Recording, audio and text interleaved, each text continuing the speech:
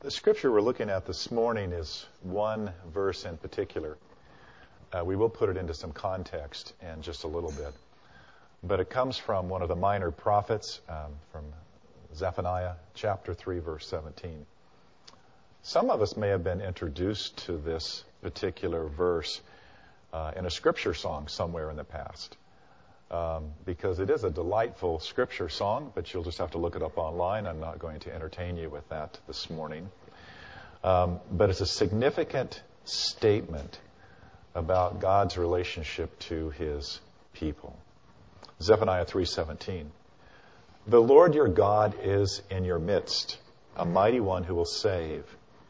He will rejoice over you with gladness. He will quiet you by His love. He will exalt over you with loud singing. Let's pray.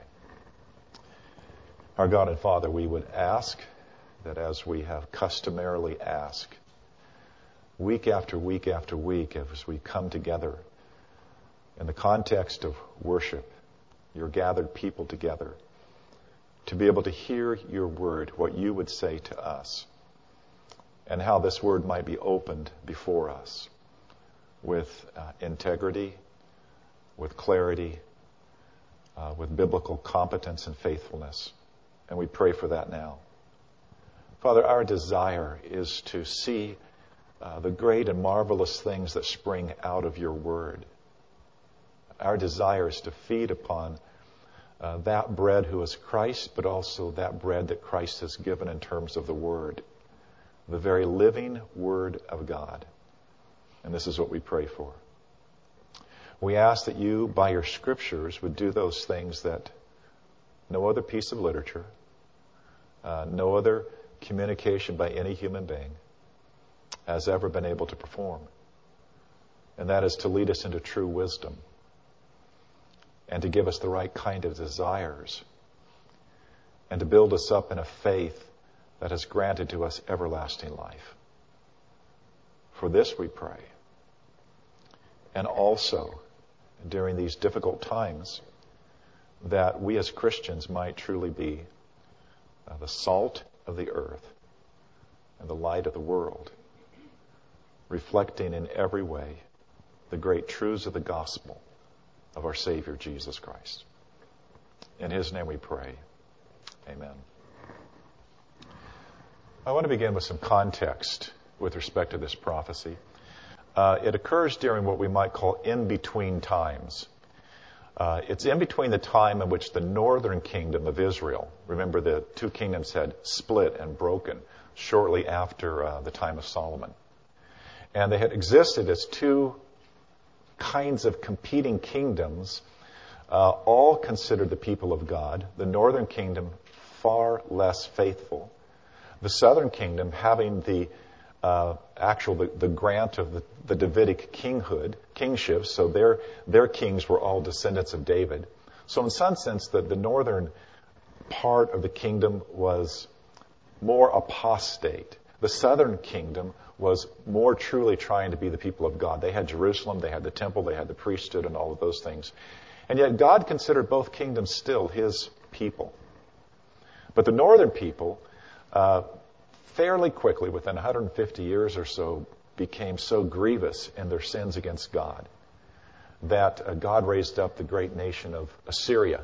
And they came and conquered the lands and took the northern kingdom away, 10 tribes, all the way back to Assyria, leaving just Judah and parts of Benjamin.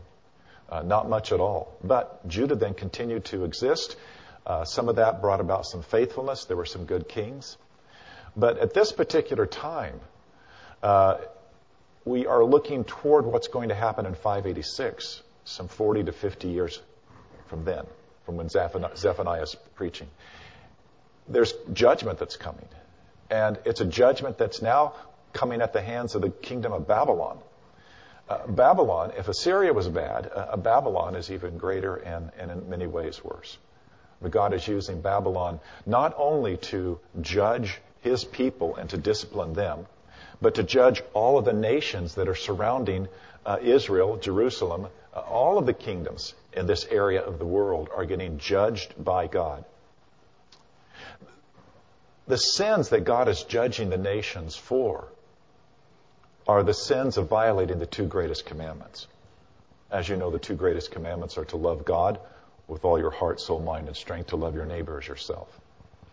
And all of these pagan nations were violating the first commandment because they were worshiping idols. They were rejecting the true knowledge of the true God as it's given in creation. They were rejecting the true knowledge of the true God as they heard this witnessed to by Israel itself in terms of its witness in the world.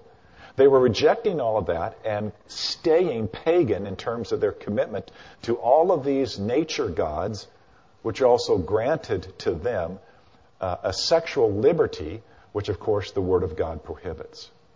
And then they were violating the second greatest commandment, which is to love your neighbor as yourself, because it was characteristic of these pagan nations that the strong would take advantage of the weak, and the ungodly would take advantage of those who sought to be godly. And so the two great commandments violated again and again and again. But that's the same reason why God brought judgment against the northern kingdom. And now, through Zephaniah and other prophets of this time, prophesying the impending doom upon Jerusalem and Israel, Judah, at this point, God's people. It's in between times. And so the first 2.5 chapters of the book of Zephaniah is like a small version of the book of Isaiah, where Isaiah preaches God's great judgment upon all the nations. Well, Zephaniah does too. He mentions all of these nations surrounding Jerusalem and Judah. All of them. They're coming under judgment, coming under judgment, coming under judgment.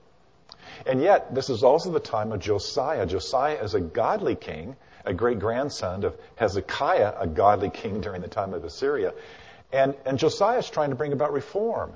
He's trying to bring about revival. And he's doing all of these things. And yet, within God's people, there are those who still fall prey to the paganism of the culture. And so on the one hand, they worship God. On the other hand, they worship Baal. They're trying to combine these two things together. It's a serious time. And God's judgment's going to come. But there are faithful within the nation who have been caught properly by the Spirit of God in terms of the revival, who are faithful to all the reforms that are being brought about. They're trying to be all the people of God as God wants them to be. But here's the truth and here's the reality. The judgment is coming.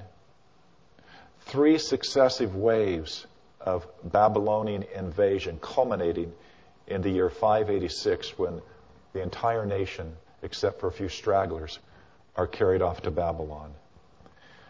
The righteous will suffer with the unrighteous during this time. And that's crucial for us to understand. That when God acts in this world, the righteous will suffer along with the unrighteous. And at that point then, the people of God need some kind of anchor to hold on to try to understand, God, what are you doing? Verse 17 is an incredible anchor, but it occurs in a context of 7 other verses that I want to read. So I want to go back and now read from Zephaniah chapter 3, beginning at verse 14, so you can have a sense of the context of what this verse really is all about. We've had judgment, judgment, judgment. But we come to this point in verse 14 of chapter 3, where God then says to his people, "Sing aloud, O daughter of Zion. Shout, O Israel. Rejoice and exult with all your heart, O daughter of Jerusalem. The Lord has taken away the judgments against you. He has cleared away your enemies. The King of Israel, the Lord, is in your midst. You shall never again fear evil. On that day it shall be said to Jerusalem, Fear not, O Zion. Let not your hands grow weak. The Lord your God is in your midst, a mighty one who will save. He will rejoice over you with gladness. He will quiet you by His love. He will exalt over you with loud singing. I will gather those of you who mourn for the festival, so that you will no longer suffer reproach. Behold, at that time I will deal with all your oppressors. I will save the lame and gather the outcast, and I will change their shame into praise and renown in all of the earth. At that time I will bring you in, at that time when I gather you together, for I will make you renowned and praised among all the peoples of the earth, when I restore your fortunes before your eyes, says the Lord. Now, in this restoration that we see promised here, a kind of earthly restoration for the people of God when they are freed from their exile to Babylon and return to the promised land. In that earthly picture, we have a spiritual type of everything that God has planned for and done for us, His people, for now and for all eternity, in His promised Son, the Lord Jesus Christ. In this last section, as I've said, verse 17 stands out as the kind of epitome, the summation of all that God has said and promised in terms of that restoration. The Lord your God is in your midst, a mighty one who will save. He will rejoice over you with gladness. He will quiet you by His love. He will exalt over you with loud singing. And that leads us then to understand what is the major theme that we find in this section and particularly in this verse. And it can be stated this way. God declares, in verse 17, God declares His heart and attitude toward His people when He reconciles them again to Himself. God declares His heart and His attitude toward His people when He reconciles them again to Himself. Now, I want us to look at verse 17 from three perspectives. First would be a literary perspective, where we see in this verse an echo from a former time of redemption.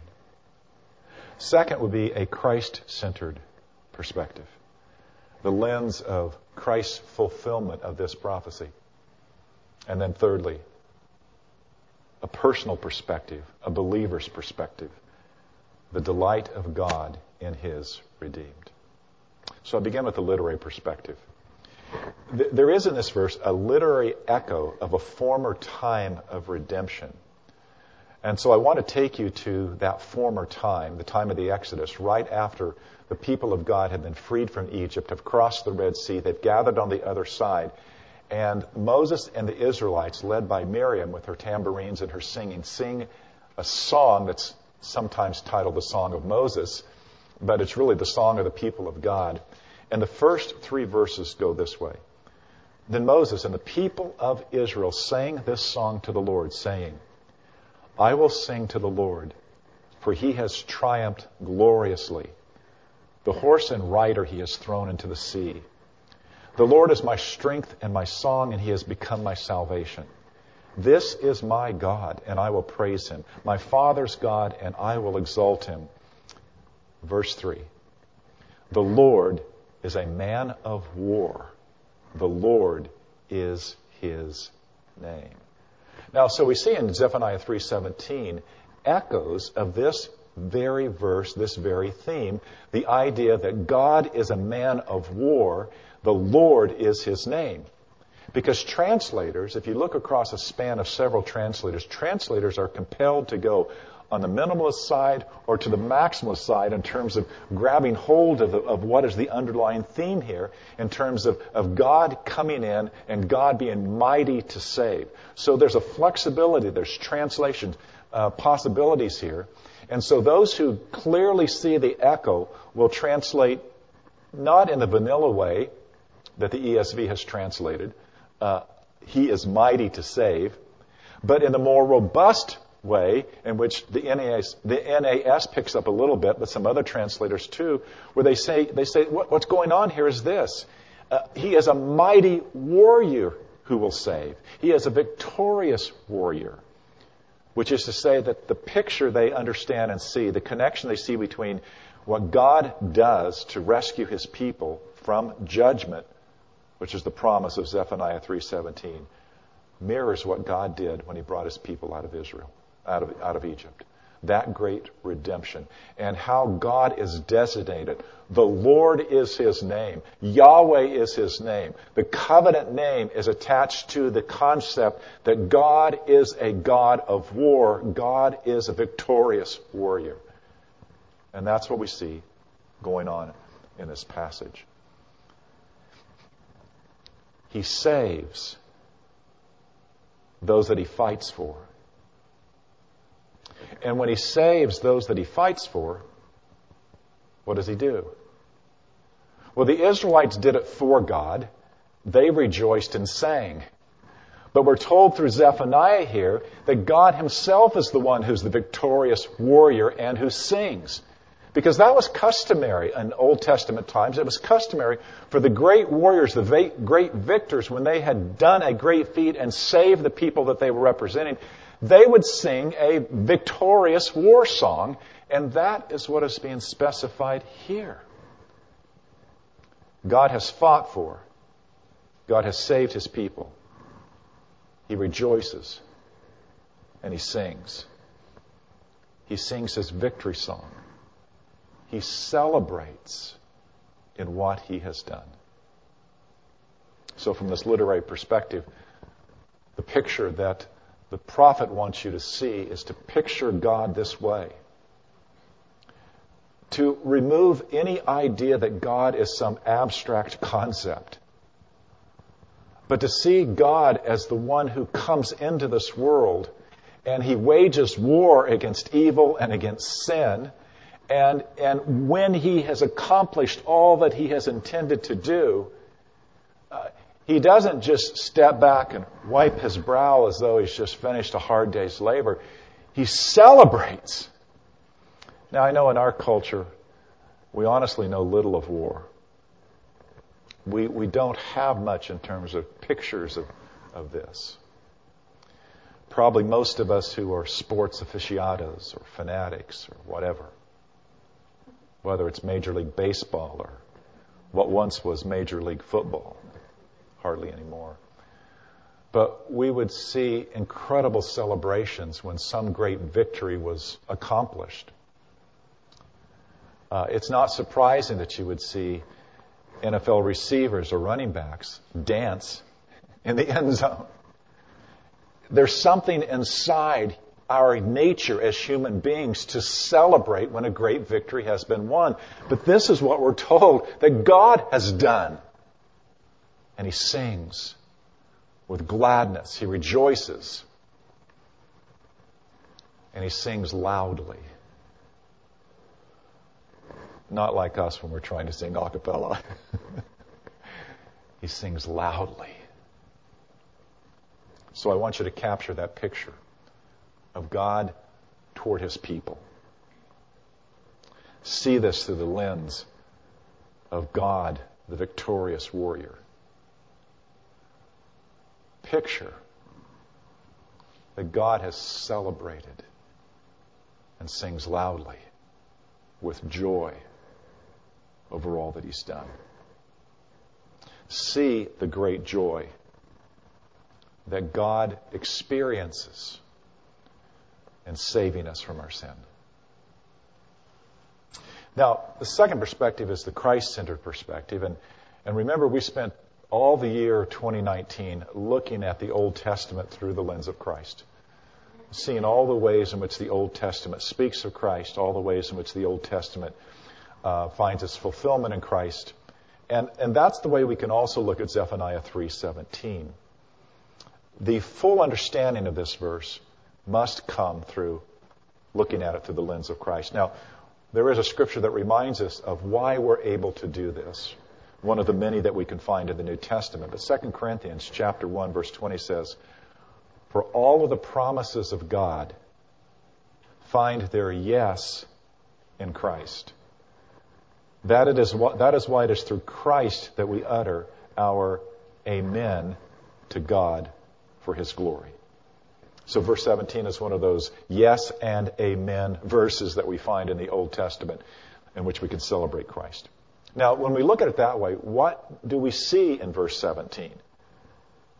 We see the person and the work of Christ. We see the incarnation, and we see the atonement as the fulfillment of the spiritual realities which Zephaniah is speaking of. The very first line says this: "The Lord your God is in your midst." That is ultimately fulfilled in the incarnation historically. It's the fulfillment of the covenantal theme. All through the Old Testament, the covenantal theme is this: I am your God, and you are my people, and I will be with you, and I will dwell among you. That dwelling with God dwelling with his people is called the Emmanuel principle. God with us, Emmanuel. And it was first of all given in the time of Moses in terms of the tabernacle. God creates the tabernacle so that his presence could be with his people.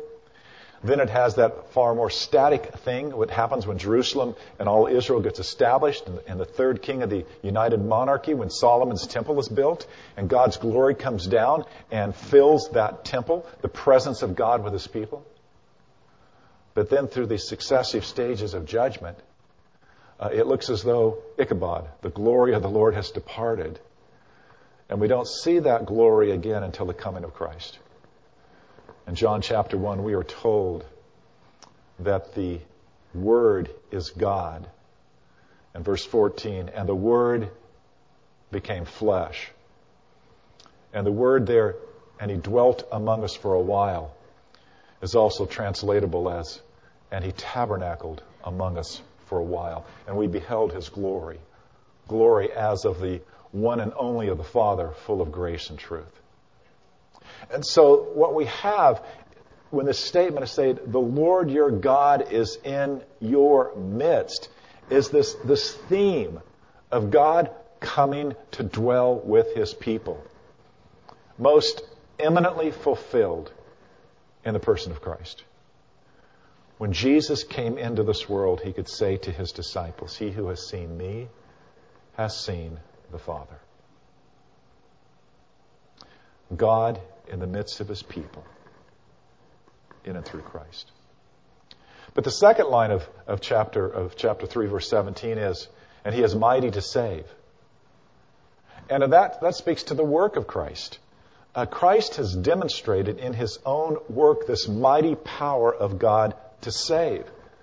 And of course, we see this in terms of the atonement. Now, the overall and paramount themes connected to the atonement of Christ, his death upon the cross, are what we would call priestly. That is to say, Christ on the cross is both the priest, the high priest of God, and the sacrifice. But the New Testament doesn't just stop with the priestly aspects of the ministry of Christ to express what the atonement does. The mighty to save concept that connected in the Old Testament to God as a man of war are no less present in the New Testament in the person of Christ. Now, if the expiation and the propitiation of the cross, the expiation which atones for our sin and our guilt, removes that, and the propitiation which satisfies the justice of God and removes his wrath, if those are particularly priestly, we might say that the redemption that buys people back from being enslaved, which often would happen because a conquering king might have to go into someone else's territory and save back his people who have been taken. And always the idea is that when there's war, there's conflict, and the resolution of conflict is going to be peace. So the concept of reconciliation and the concept of redemption apply biblically in terms of Christ coming under that theme of being a victorious warrior. The Latin phrase is Christus Victor.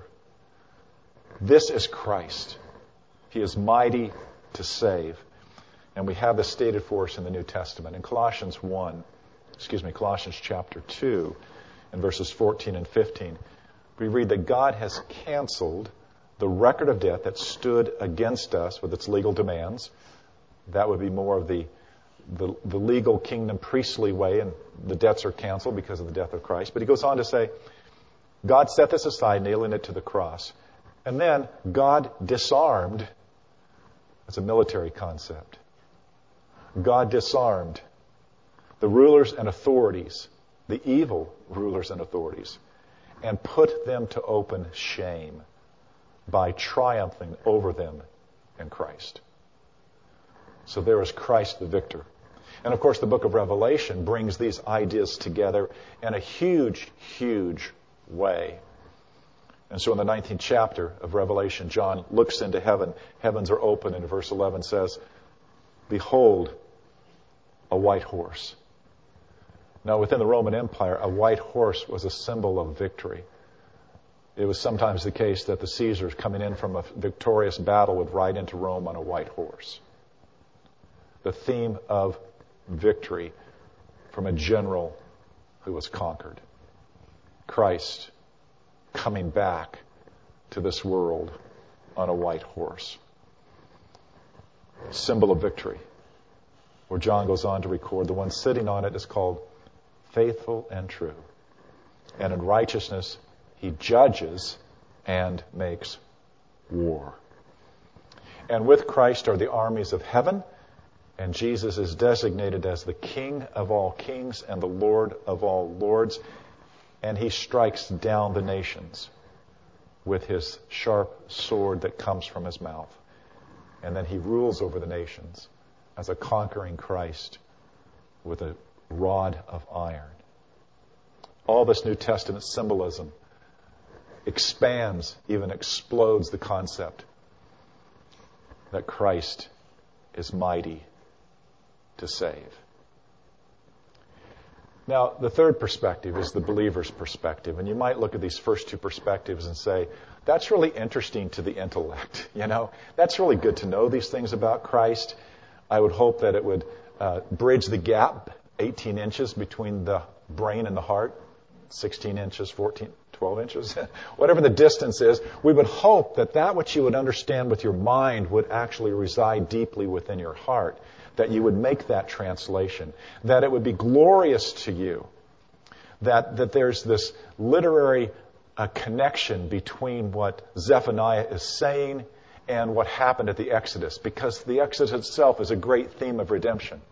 And that it would be something that would grip you to be able to see through the lens of Christ how this verse is fulfilled ultimately in Jesus and everything that Jesus did. Christ in our midst. To know the reality of Emmanuel, God with us, and to know experientially the power of Christ to save. He is mighty to save. And to be able to say and to give credit to Jesus, He's been the victory in my life. But there's now a third perspective from this verse.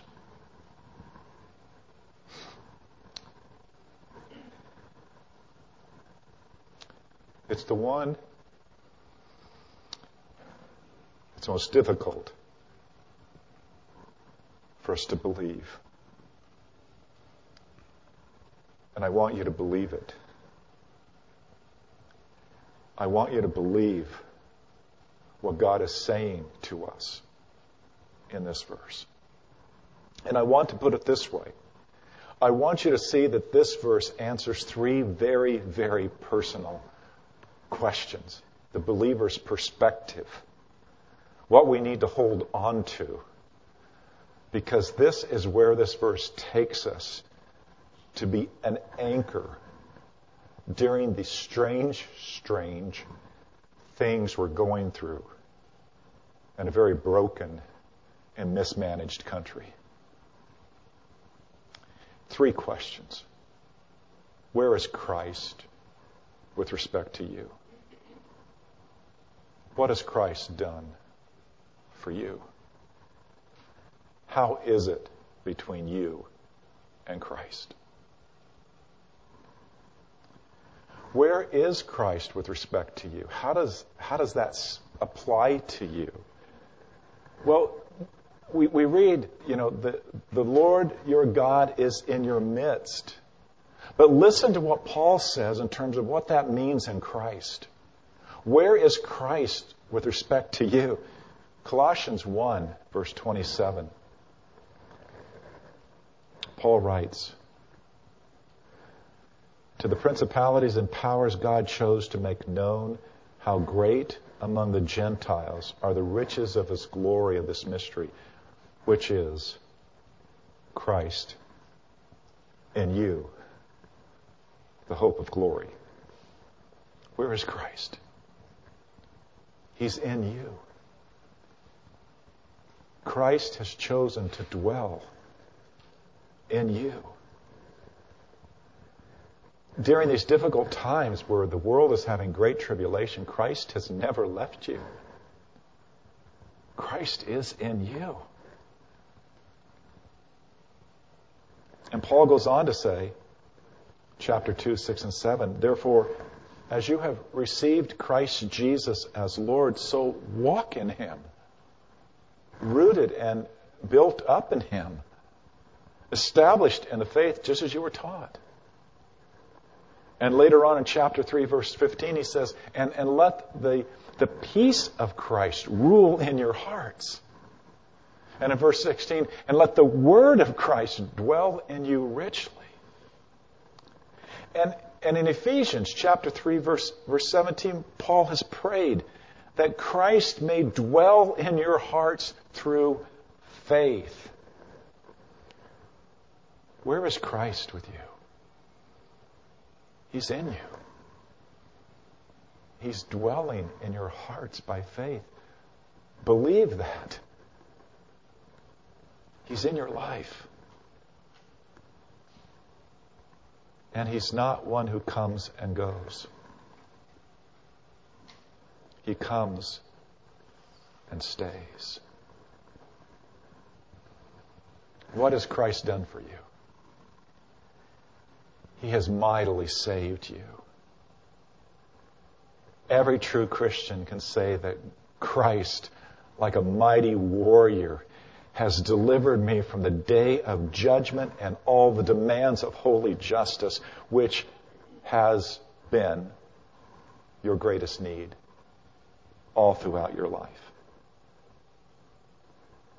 Your continued greatest need through the rest of your life. You can live every day in light of this great truth. There is therefore now no condemnation for those who are in Christ Jesus. Romans 8, verse 1. Your sins have been credited against Christ. Christ's righteousness has been credited to you. In the eyes of the only one who matters, you have been atoned for. All judgment and justice has been paid for. You carry no condemnation at all. You are free forevermore from the penalty of sin. And Christ carries his work further and deeper into your life, cleansing you from those sins he died for to set you free.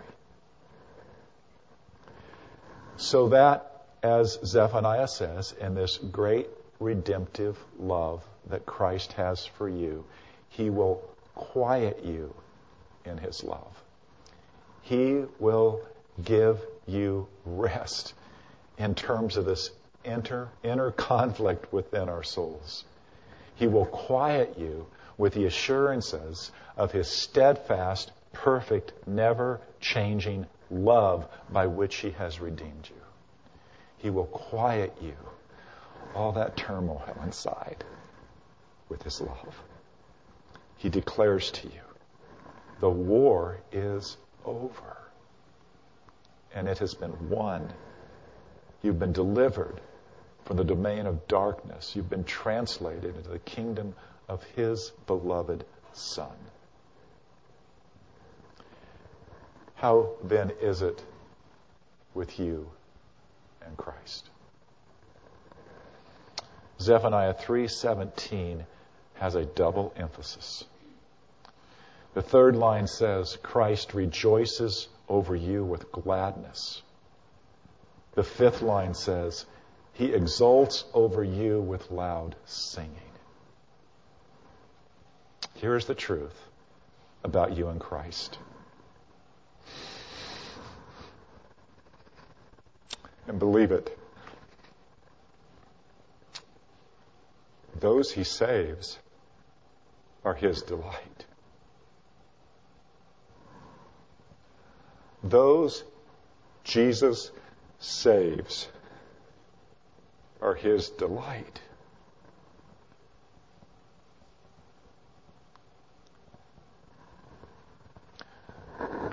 Some of us have struggled in our lives, wondering, did anyone ever really delight in me? Did anyone ever delight in me? Did anyone ever care for me? Did anyone ever find joy in my life, my existence, who I was as a human being? It is such a deep need in us. It becomes sometimes an awful, twisted and distorted and broken desire within us to count, to be meaningful to someone, to have somebody say, whether we believe them or not, but they act it out or they pretend, I love you, I care for you.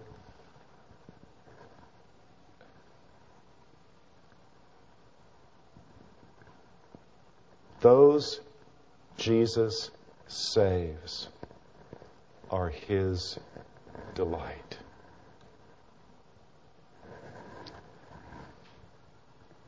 In the 12th chapter of the book of Hebrews, verse 2, we read this incredible word. We are told to look to Jesus, to fix our eyes upon Jesus, who is the author and the perfecter of our faith, who for the joy that was set before Him endured the cross.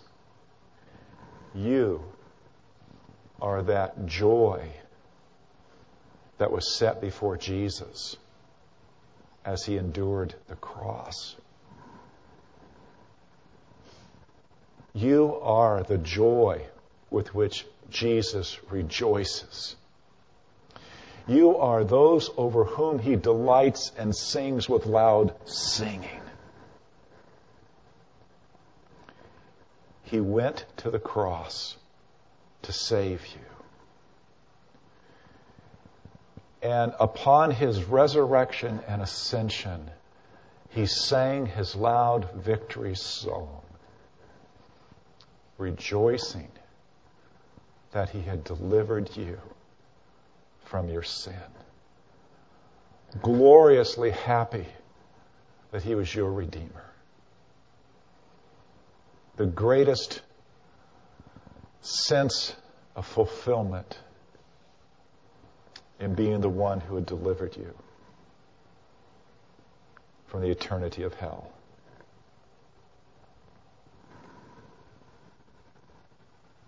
Do you believe this? How is it with you and Christ? Do you believe He delights in you and rejoices in you and does so with loud singing?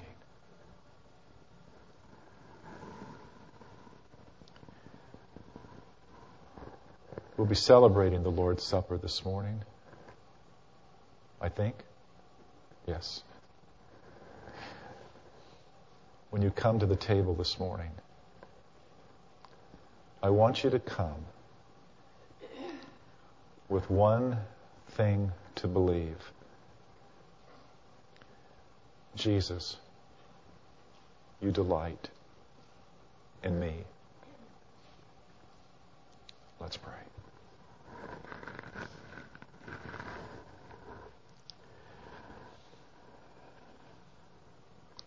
We could scarcely ever believe that this could be true if it were not declared to us in your word, Almighty God, that we that Jesus died for are also His greatest delight. Please show us more deeply. This is how Jesus has loved us, loves us now, and will love us forever. As Jesus said to His disciples, He wanted their joy to be made full. Please, Father, give us the joy of knowing that Jesus delights in us. In His name we pray. Amen.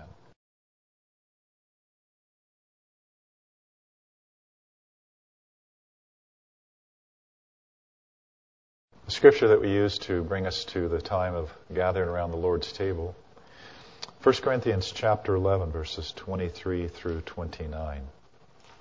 This is, in the New Testament, the fullest exposition of what the Scriptures would tell us about the Lord's table. It's not the only place, but it's the fullest passage that we have. And we note that the Apostle Paul says that he received this directly from the Lord Jesus Christ Himself.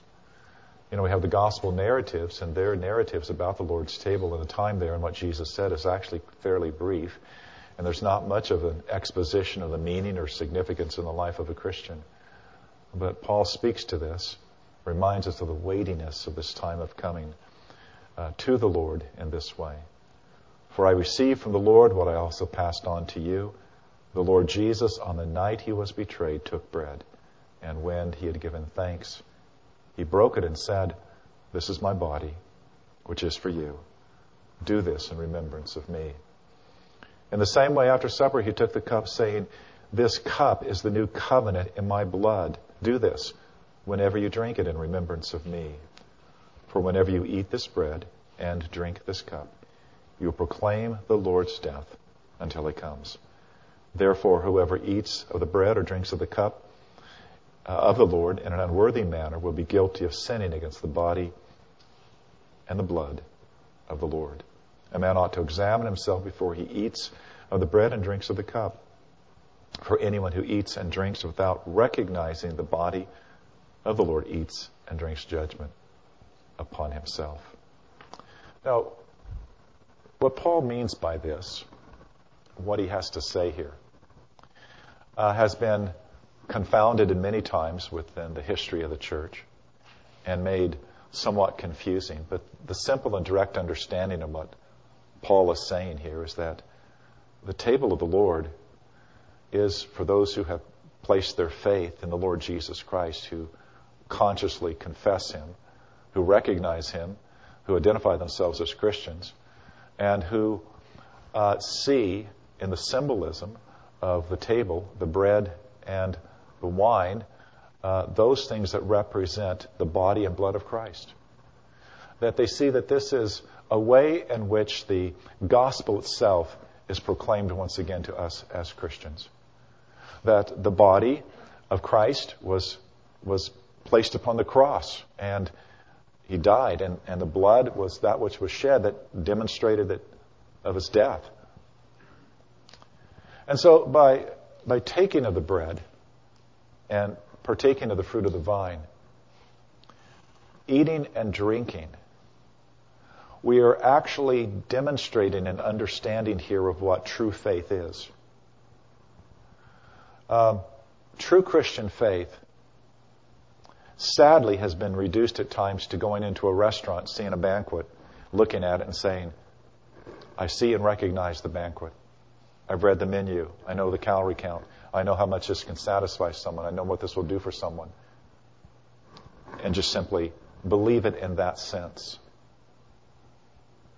That's far different than coming into a restaurant and knowing everything about every aspect of the food that's upon the table and sitting down and actually partaking of the benefits of what's before you.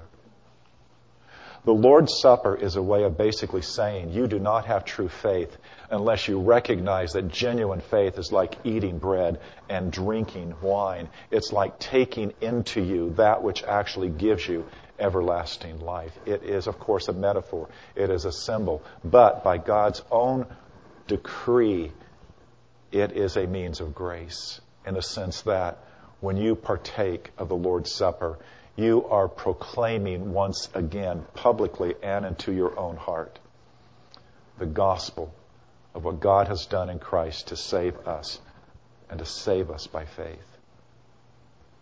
And the Apostle Paul says, believing that, this table and this meal is for you. Not understanding that, not believing that, you eat and drink judgment upon yourself. You're violating the very meaning of what the table is all about.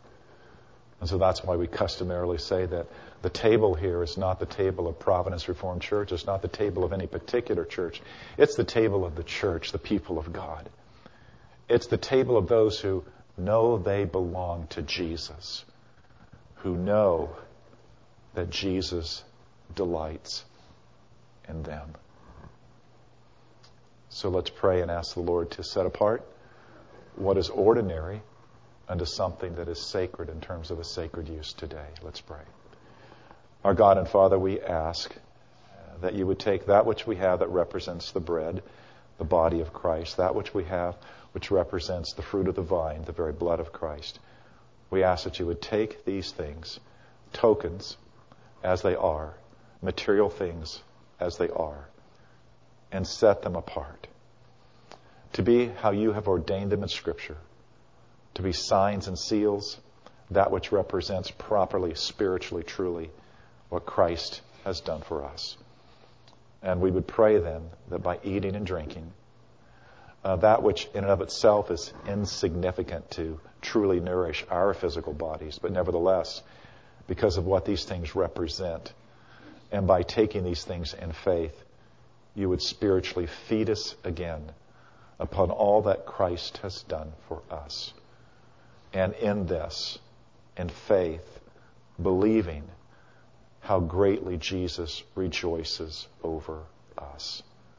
This we pray now. In Christ's name, amen. Stu is going to distribute the elements to you, and they're coming again in those sanitized little packets of the wafer and the juice together. And I'd ask for us to, open them up, but then we will take them all together simultaneously.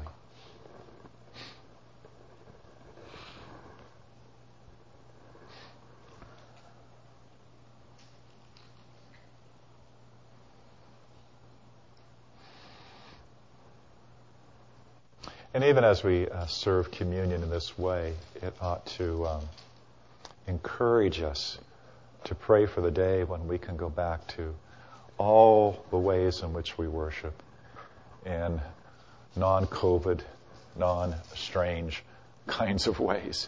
To pray again for God to be merciful to us, to merciful to people, merciful in all the ways in which we desire to be coming together as His people and caring for one another, worshiping together, able to do these things without these strange kinds of restrictions.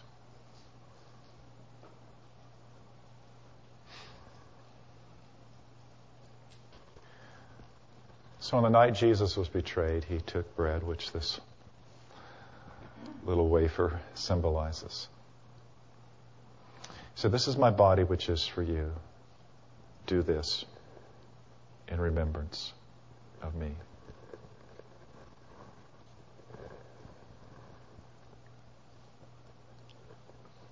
After the supper, our Savior took the cup, which this represents as fruit of the vine. And He said, "This cup is the new covenant in my blood. Do this whenever you drink it in remembrance of me."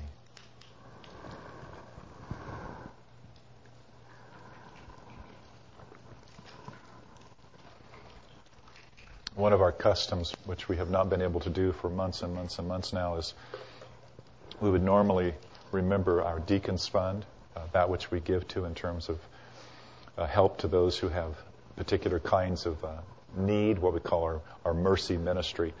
So I would just encourage you to remember we do have people within the church family who maybe need help from time to time, and so do not forget the Deacons Fund during this time. Michael, if you'll come and lead us in our closing hymn, and then we will have the benediction.